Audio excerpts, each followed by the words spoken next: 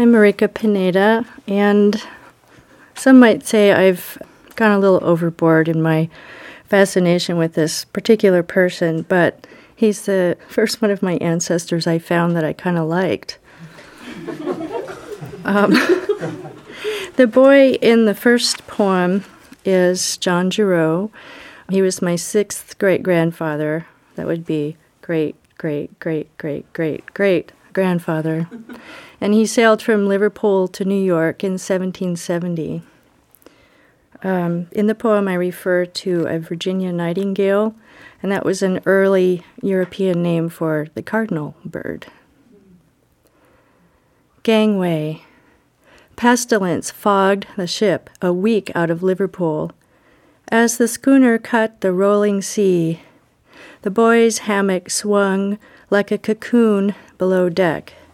Pox crawled his body, but his mind swam dreams gray as lithographs. In the next hammock, his brother rocked and writhed. Red pustules, the whites of his eyes blackened. Mouth, nose, and nether regions cast out foul blood. Too weak to help tilt his brother into the sea, the boy heard the splash. Eternity cools all fevers. When at last New York's harbor cupped the ship, embers of pox still glowed on his face. Like a theater scrim, the travelogue scenes stowed in his mind lifted to reveal the living waterfront. Salt tang melted into the stink of land.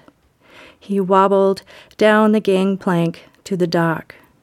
Under his boots the earth tottered. Explosions of red flitted among chestnut trees, red, like blood in the doctor's bowl, like British soldiers stalking the streets. It was the famed Virginia nightingale, the red bird with a reveler's mask. Wings beat like a heart pushing each moment along. In the boy's veins surged New World red. This poem comes from the commissary records of Fort Jefferson. It's St. Patrick's Day, 1781. The quartermaster is besieged with requests for rum, one of which was made by my own ancestor. He needed a few quarts. The soldiers were beat up, starving, and belligerent, but they knew how to have a good time. Drinking song.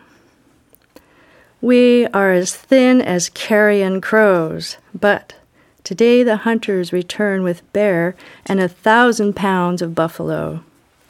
Load the cannon for a great fanfare. The bear shall be our Irish bacon, and Polly has made new shirts to wear. To each his ration of oblivion, a gill of tafia, a quart of rum.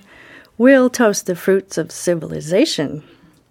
We'll raise a toast of Havana rum to St. Patrick, who's almost dead. We'll save the pagans with our nostrum. Fire a salute with powder and lead. Drink a pint for the sake of the saint, who made our noses hot and red. 2 more quarts to the health of the saint, one for you and one for me. He'll charm the snakes and ease complaints. We'll toast the ships that cross the sea. 90 tankards of rum will rise to toast the men too dim to flee. To those who rule us, damn their eyes. We'll dance on the end of a fiddlestick and swear we believe the general's lies. And when we are lovesick, we'll drink a quart to lovely Sheely, she being the wife of dear St. Patrick.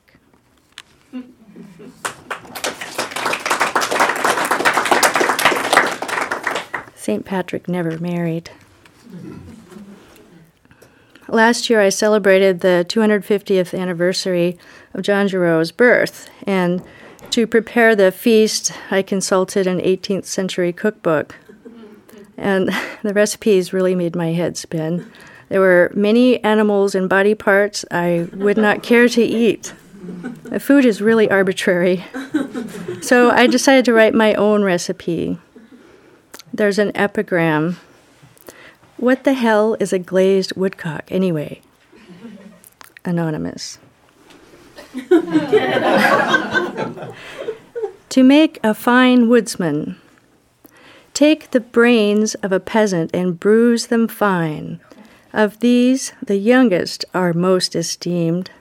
Set them before a fierce fire of famine, baste with lamp oil and phoenix feather, season it high. To make the sauce, dismember a bit of doggerel and stew with a brace of lean years. Do not trifle with truffles when quick scuffles will do. If an apple of love is to be found, shred small. Add plenty of sagacity twisted with tobacco. Strain through a net of scalping knives. When you determine that your goose is nearly cooked, add a pint of pestilence poured from a tight cask. When corking the bunghole, do not underestimate the cooper.